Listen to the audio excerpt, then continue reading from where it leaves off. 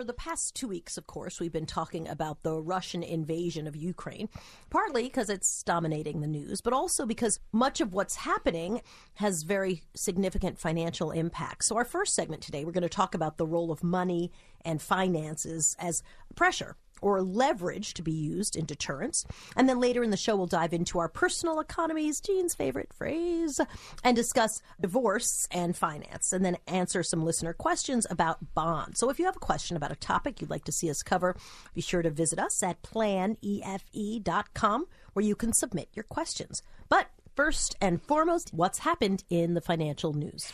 Let's talk about the fact that people are starting to mention the R word. And by the R word, I mean recession. It feels very strange to tee that up after Friday's jobs report, which was a lot, more than expected. 678,000 jobs added to the country in a single month. The overall unemployment rate stands at 3.8%, which is why it's so odd that we're starting to see headlines suggesting that we may be headed for recession. That's largely tied to what's going on in Russia and Ukraine, as well as our feelings about interest rates and the markets. We record this show midweek, as many people know. The markets have already experienced incredible volatility this week. On Monday, the Dow fell nearly 800 points, 2.4%. The S&P 500 was down 3%. The NASDAQ down almost 4%. That drop pushed the NASDAQ into bear market territory, which means it's down 20% from its previous high.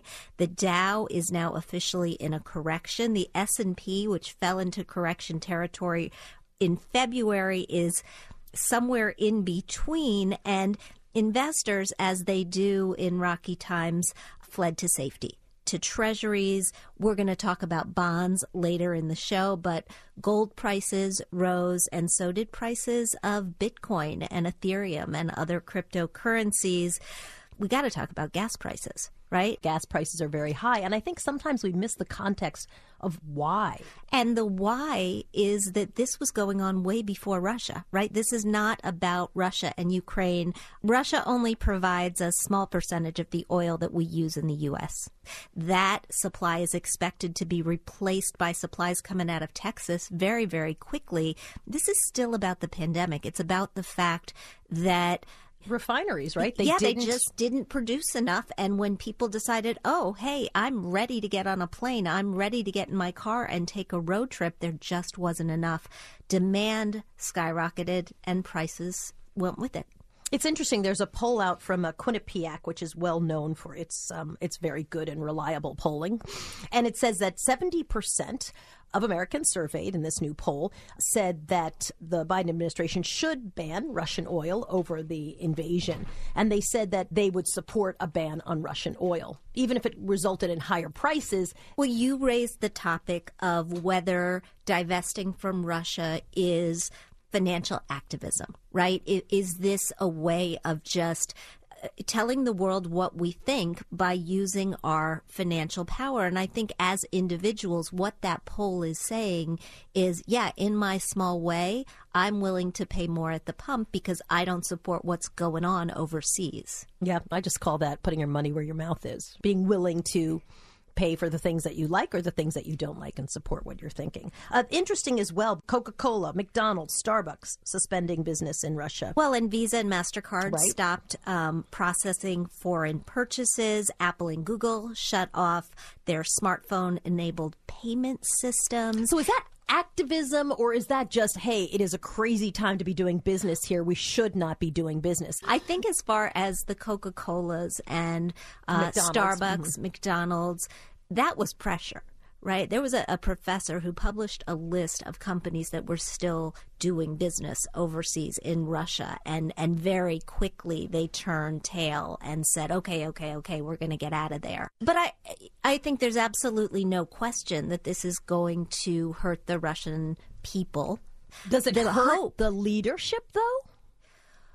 I think the hope is that all of this pressure combined, the fact that the oligarchs are not able to access their capital reserves, many of those rubles and other currencies are held overseas.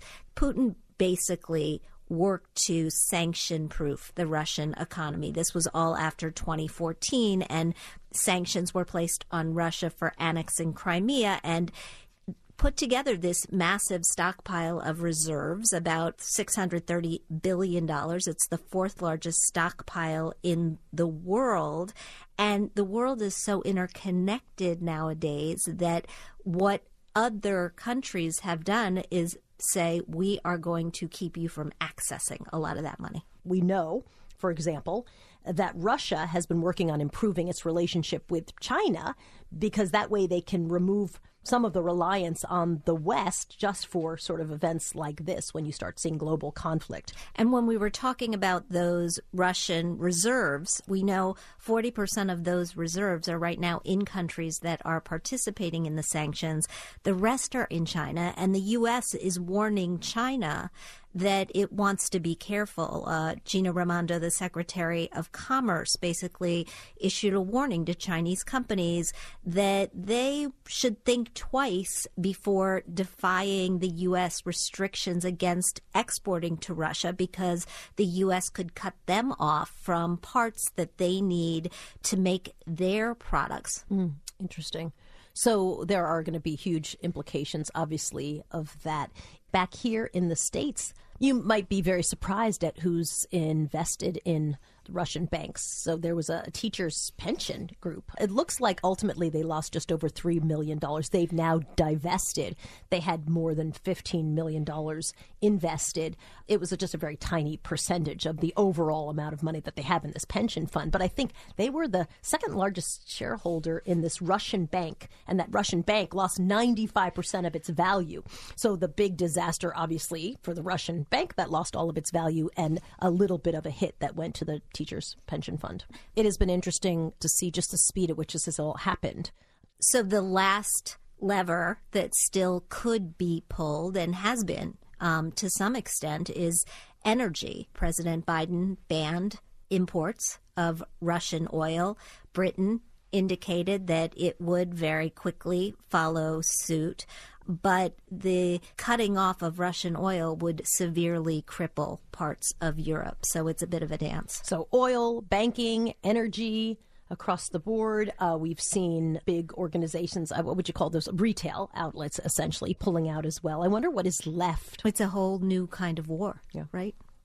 The question I think people will be teeing up the longer this goes on is, what sort of responsibility do we have to divest? And we've seen this with other countries that have been thought to be bad actors on the global stage. So many pension funds, for example, they already steer clear of investments linked to Iran or the Sudan. And Boston College Center for Retirement Research actually did a piece of research where they found that pension funds that were forced to divest actually did not perform as well as those that were allowed to do whatever they wanted. Which makes sense. I mean, I think being forced to divest is always the worst thing at the worst possible time, usually with some kind of public pressure and outrage. So it's probably the worst time to be doing a very fast strategy on planning where your investments are. So really doing anything under pressure, right, is just not going to be good. Except when you take it back to those individuals who are saying, I am willing to pay more at the pump. I'm willing to vote with my wallet. They're willing to take the hit, right? Well, they're willing to take the hit, but the question is, are investors also willing to take the hit? How much are you willing to act in a way that is not in your own self-interest? We are going to keep talking about this topic as the weeks go on, but as we turn a corner and head into our next segment, we're actually going to change it up a bit. We're going to talk about something that I've been through, divorce and your money. You're listening to Everyday Wealth, and we'll be right back. More with award-winning journalist Soledad O'Brien and personal finance expert Jean Chatzky when we come back.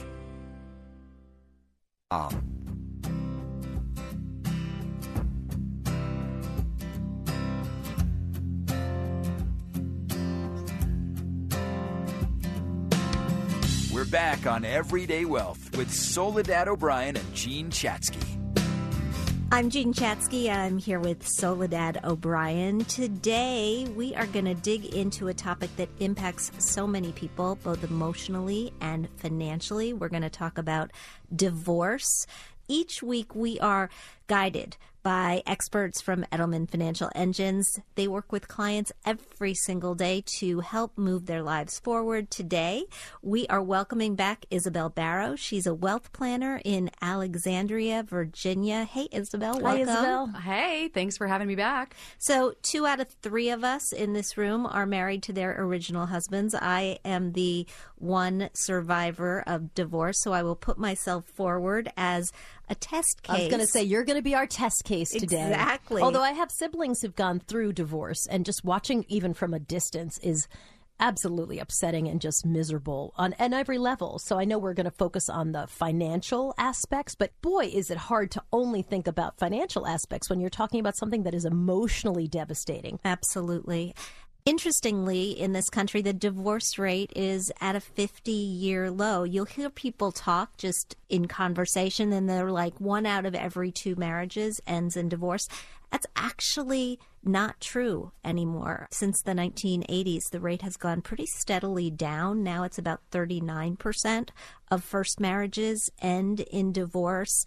But when the pandemic started and we started to spend all of this time with our spouses, it actually kicked back up again. Yeah, that doesn't surprise me. I think you really learn a lot about somebody when you're stuck in a house.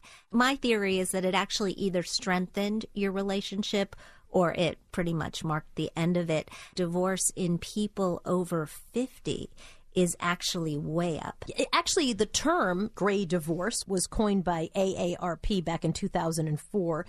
They were publishing a study that looked at people in midlife, because that's the people that they work with and support. Among adults 50 and over, the divorce rate has doubled since 1990, roughly. Many people get to that point at retirement where they've done all the planning, they've laid it all out, but then all of a sudden their paths diverge because one says, you know, I want to go to Florida and play golf. And the other says, I want to stay in the area and be near my grandchildren. And all of a sudden now they don't really know what to do because they disagree on what the next 30 or 50 years of their life might look like. You mentioned life expectancy, Isabel, and I think that's really true. We're living longer, which means by the time those kids are out of your house, let's say you're 60 or something like that, you've got a solid 20, maybe 30, maybe more years of your life. And I think at that age, you really start assessing, did I live my dreams? What did I accomplish? Sometimes people get divorced for that reason. They just think, I've got 30 years left maybe. It's now or never if I want to live the dream that I thought I could live.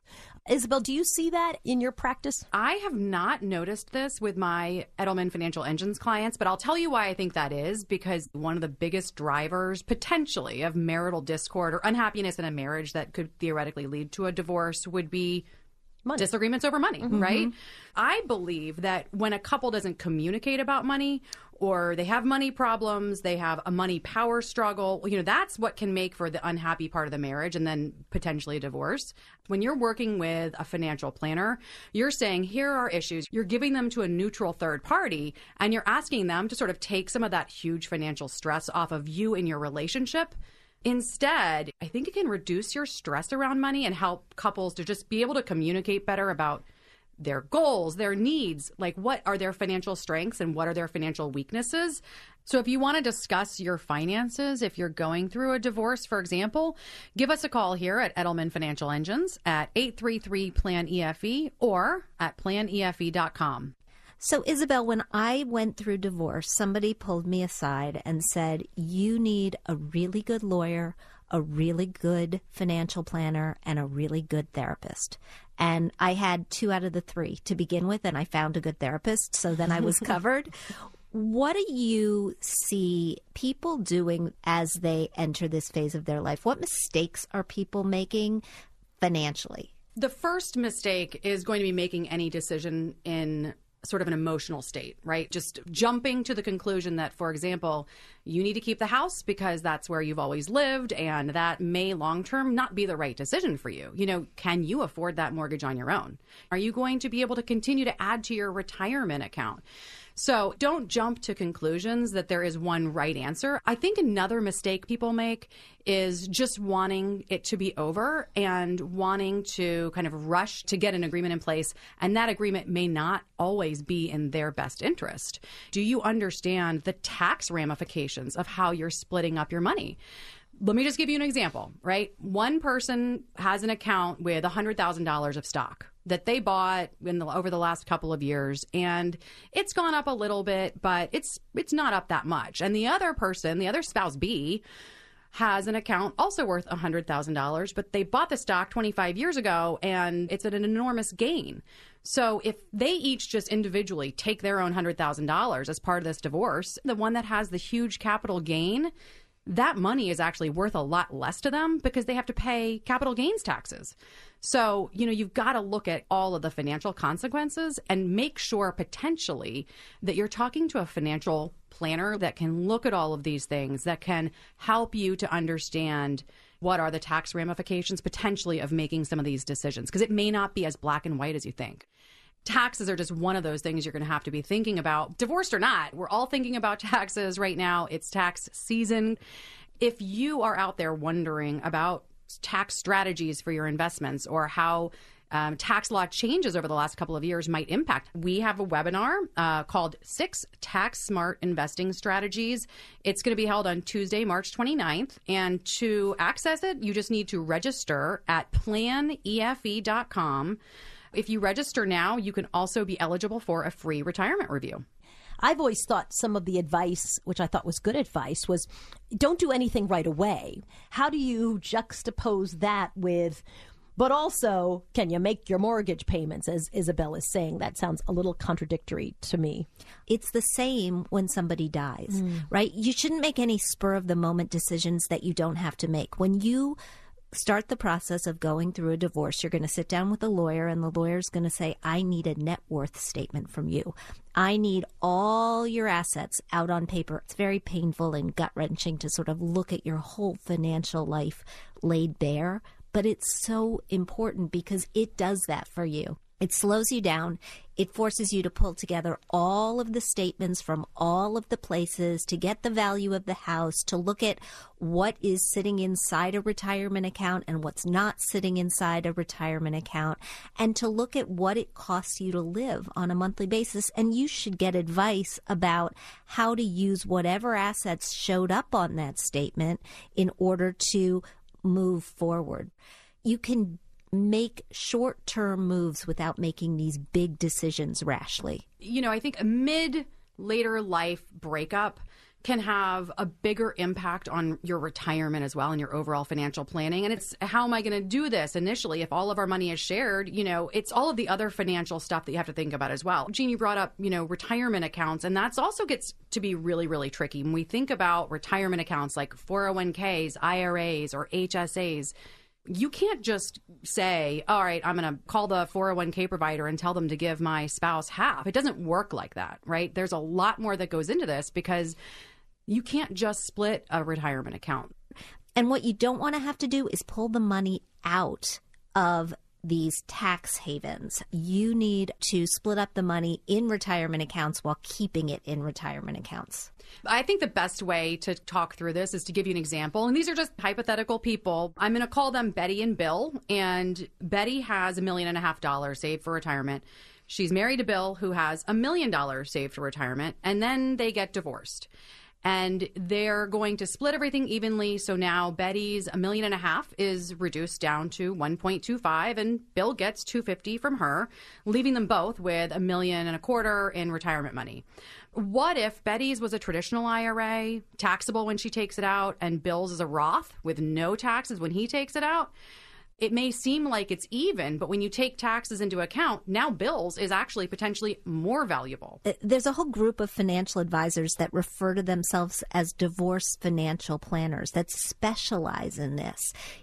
Do you need one if you're going to go through the process? I don't think that you need someone who's specializing in one thing or another. A good financial planner like those that we have at Edelman Financial Engines have experience in this.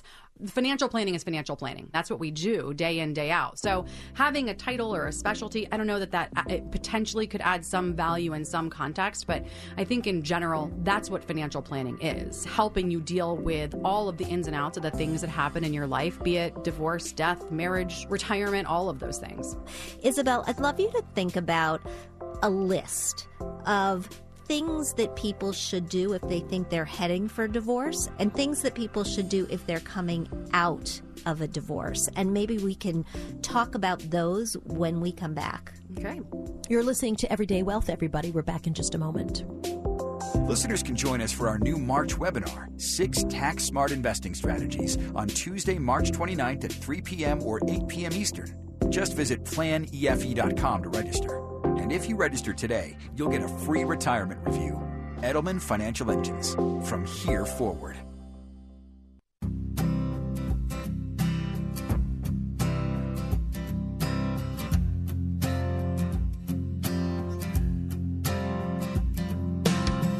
We're back on Everyday Wealth with Soledad O'Brien and Jean Chatzky. Hey everybody, I'm Soledad O'Brien along with Jean Chatzky and Edelman Financial Engines wealth planner Isabel Barrow, and we continue our conversation about divorce and finance. It's complicated in part because the assets are complicated, right? You have a house worth $1 million, for example, and there's got to be a decision made about who's going to live in this house or whether you're going to sell the house, and emotionally you're really tied to it. The biggest mistake that many people make is saying, I got to stay in this house. I understand that instinct, even if it doesn't make financial sense. I understand it too, and it also has the complicating factor of sometimes being the most valuable asset that a couple owns, right? It's often a trade-off, and Isabel, maybe you've seen this in people who've gotten divorced. Often a trade-off is made between the house and the retirement accounts. Absolutely. In a scenario where, let's say it, in this case, a wife, well, she wants to maintain that $1 million property, and the husband in this case has $1 million in retirement assets. But the question is really, like, how valuable is that asset 20 years from now? So the retirement asset might be worth $4 million and the house is still worth, let's say, $1.5 million or $2 million. And the question is not only like, how are these different assets growing over time and really what is the true value to each of these individuals, but also how much can they afford on their own, right? So is the wife in this scenario going to have to sell the property in a couple of years because she can't afford it? Now you also have to think about the taxes that are going to be due on that potentially. Because if you're a couple and you own $1 million house, you've got a $500,000 capital gains exemption when you go to sell that house. So if you bought it for $500,000, it's worth $1 million, you can exempt that. You don't pay capital gains in this scenario. But if you're a single person and you own that house, in the same math, you bought it for $500,000, now it's worth $1 million. Guess what? Now you're exposed to capital gains on $250,000 of that. So what you viewed as worth $1 million may not truly be worth that at the end of the day. Debt, of course, is, I think, something we actually don't talk about a lot when it comes to divorce. People talk a lot about splitting up assets, but you get the debt too. You absolutely do, and they're joint, right? If you have a joint debt, if you have a house that you bought together, if you have a joint credit card, it's a debt that's going to be split in the eyes of the lender, and many people don't understand that either.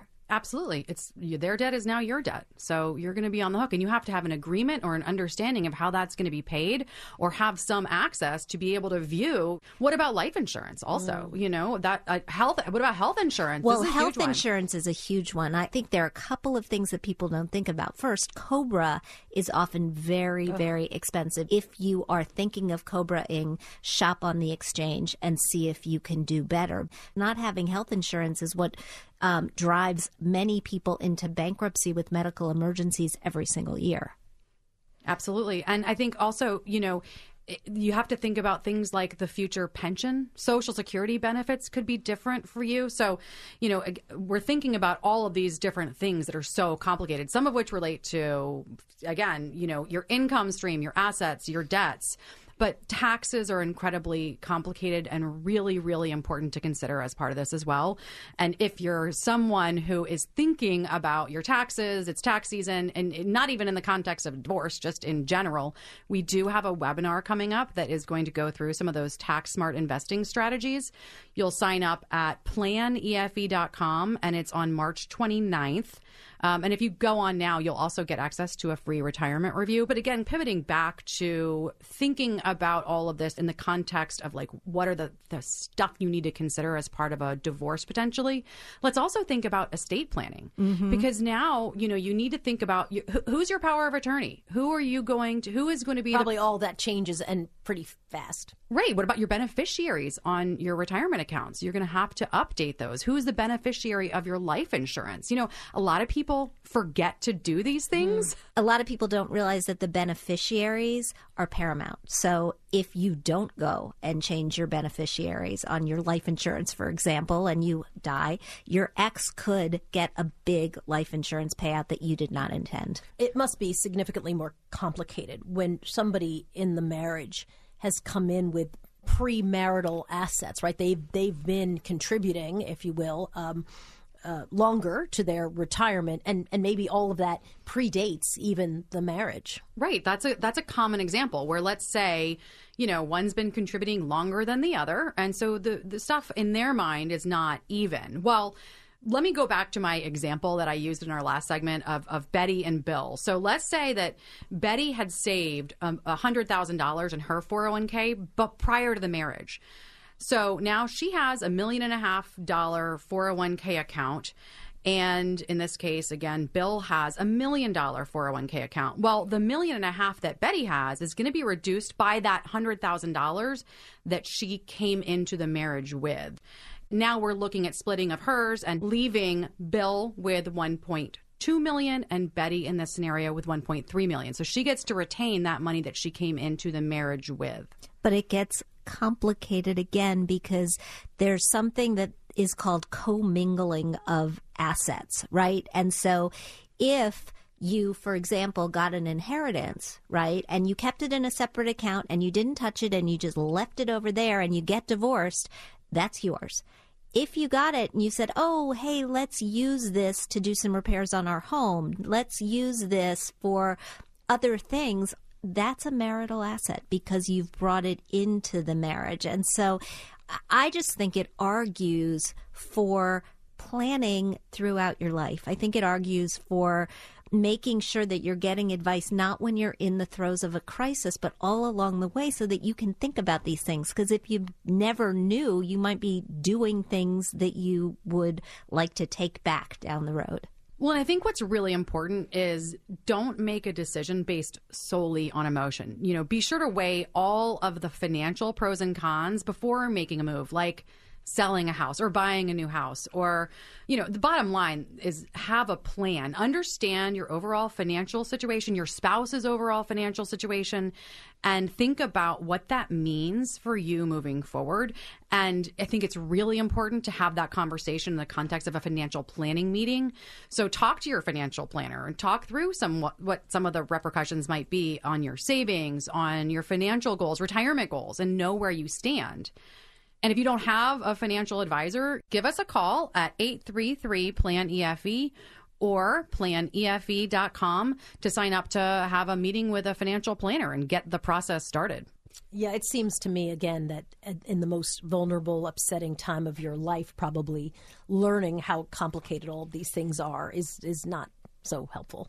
You know, we've had a number of women go through our Finance Fix course at hermoney.com as they were going through divorce or thinking about going through divorce. We've got another session starting in just a few weeks. You can learn about it at financefix.com or at hermoney.com. It's a nice way to dig into where your money is going and start making some changes about what you want to do with it. Yeah, it sounds like being very intentional and a lot of communication between the couple, working with somebody who can really help you figure out where is your money? Are you living the life you're valuing? Isabel, what are the top things that you should do when you're preparing to file for divorce? Well, I think you obviously need to at least initially figure out what your budget is. You need to think about where you're going to be living. You want to track your spending, write down, like, here are my major expenses. It's my car payment, my insurance, You also want to start gathering all of your joint financial records. Get copies of all of your different accounts, your spouse's accounts, and kind of understand what your overall financial picture looks like. You want to consider whether or not you're going to hire an attorney or not. Tick off for me what someone should do post-divorce. Change your beneficiaries, meaning, IRAs, 401ks, all of that. Change your power of attorney, change your emergency contacts, revisit your overall estate plan with your attorney and make sure that the new plan kind of fits in with what your view is of what should be happening going forward. And lastly, and maybe most importantly, is meet with a financial planner to come up with a new plan that is going to address all of your now post-divorce finances. Just a little advice as you're going through it. Take care of yourself, eat well, exercise, hang out with your friends, be nice to you. When we come back, we're going to turn a corner. We're going to talk about bonds. We're going to answer a question from a listener. Which is a good reminder, if you've got a question that you'd like to send to us, planefe.com is a great place to go and drop us a note, and we will answer your question on our show. We'll be right back. Tax-efficient investing can make a big difference. Join us for our free webinar on Tuesday, March 29th at 3 or 8 p.m. Eastern. And if you register today, you'll get a free retirement review, which is a conversation with one of our wealth planners who can help you understand the strategies we'll be sharing in the webinar. We can also evaluate your current retirement strategy and pinpoint areas for improvement. Just visit planefe.com to register.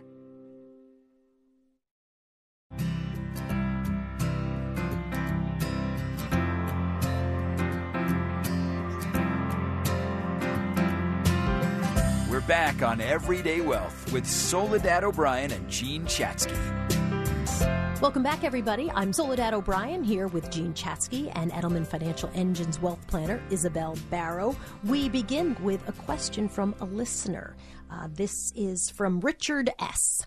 I've been reducing my bond index funds from 35% to now 25%. Since interest rates can only go up, forcing bond value to decline, should I hold any bonds? And if so, what percentage of my portfolio should be bond funds? Should I get rid of all bonds until inflation and the Fed's interest rate hikes slow?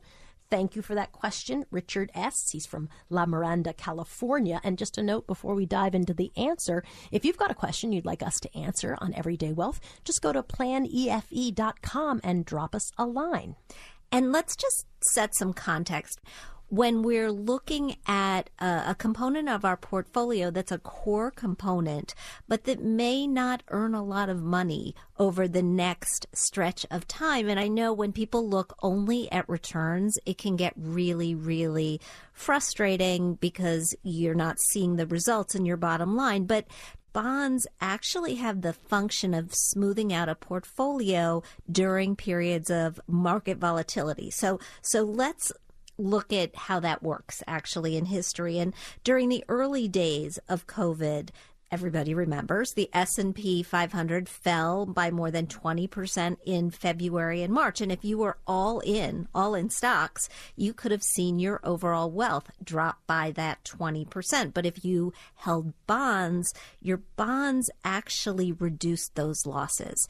You lost money, you just didn't lose as much. And in fact, Treasury bonds actually went up during those months. So that's what you mean by smoothing out. If you think of it like a roller coaster, the highs aren't as high, but the lows aren't as low. Got it. And more recently also, we're seeing that bonds are having that dampening effect on the stock market losses.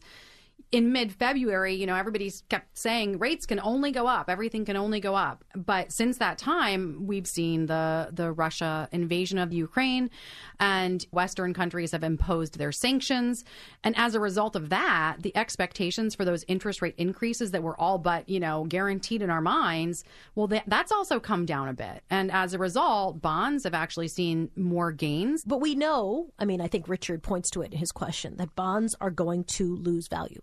Don't we know that? Well, if interest rates go up, the net effect is that bonds lose value. But again, if you own those bonds in the right way as part of a fund and you own them for the right reasons over the long term, that may be a blip on the radar screen for you. I don't know that people actually understand what moves bond prices and that it's not necessarily what is happening, but rather the expectation about what is going to happen. But you hear people saying over and over again, and you hear them saying it not just about bonds, but about the markets overall.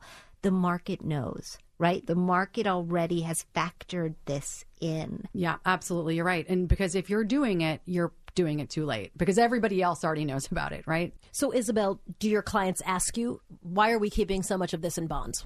Well, remember that how you invest should be based on your goals, your ability to withstand risk, and what everyone else is doing has no relevance to you. And we believe at Edelman Financial Engines in continuing to maintain a long-term allocation. And if you're meeting with one of our wealth planners, we're stress testing a portfolio across thousands of market scenarios over decades, not just one scenario based on what's happening today or over the next year or two. And bonds, in particular, treasuries, they can offer protection in case the stock market enters a downturn. And of course, as we always say, we don't know when it will happen. It's not a question of if, but rather when. So to go back to Richard, who asked us the question in the first place, the answer is really maybe this is the right move for you, but maybe it's not, depending on how old you are and what your goals are and the size of your portfolio. I think Richard is an example of somebody who I would say talk to a financial planner before you make that decision. Because you know, if you're not confident about why you're doing something, when you're doing it, what the purpose is, or how to do it, you need to talk to someone and get that advice around what's the best situation for you. And if you don't know how to reach someone to do that, reach out to us at Edelman Financial Engines. We're happy to help. You can reach us at 833-PLAN-EFE or at planefe.com. When we talk about investing on this show, we're generally talking long term. We're not talking about trading. Richard said, I've been reducing my bond index funds from 35% to 25%. So what do you like as far as a way to own bonds? I would agree that an index type fund is better than owning an individual bond. You are reducing out or diversifying the risk that the issuer might not pay. And you're also minimizing some of that interest rate risk, because if you own a bond fund, it's extremely diversified. There's probably thousands of bond holdings within that portfolio. So what's happening is there's bonds coming due in that fund all the time. So the fund manager has money with which he can go out or she can go out and buy new bonds at those higher rates. So not only are you diversifying out some of that, what we call issuer risk, but also you're somewhat reducing some of that interest rate risk issue that you're dealing with an individual bond. The bond manager is doing all of that for you.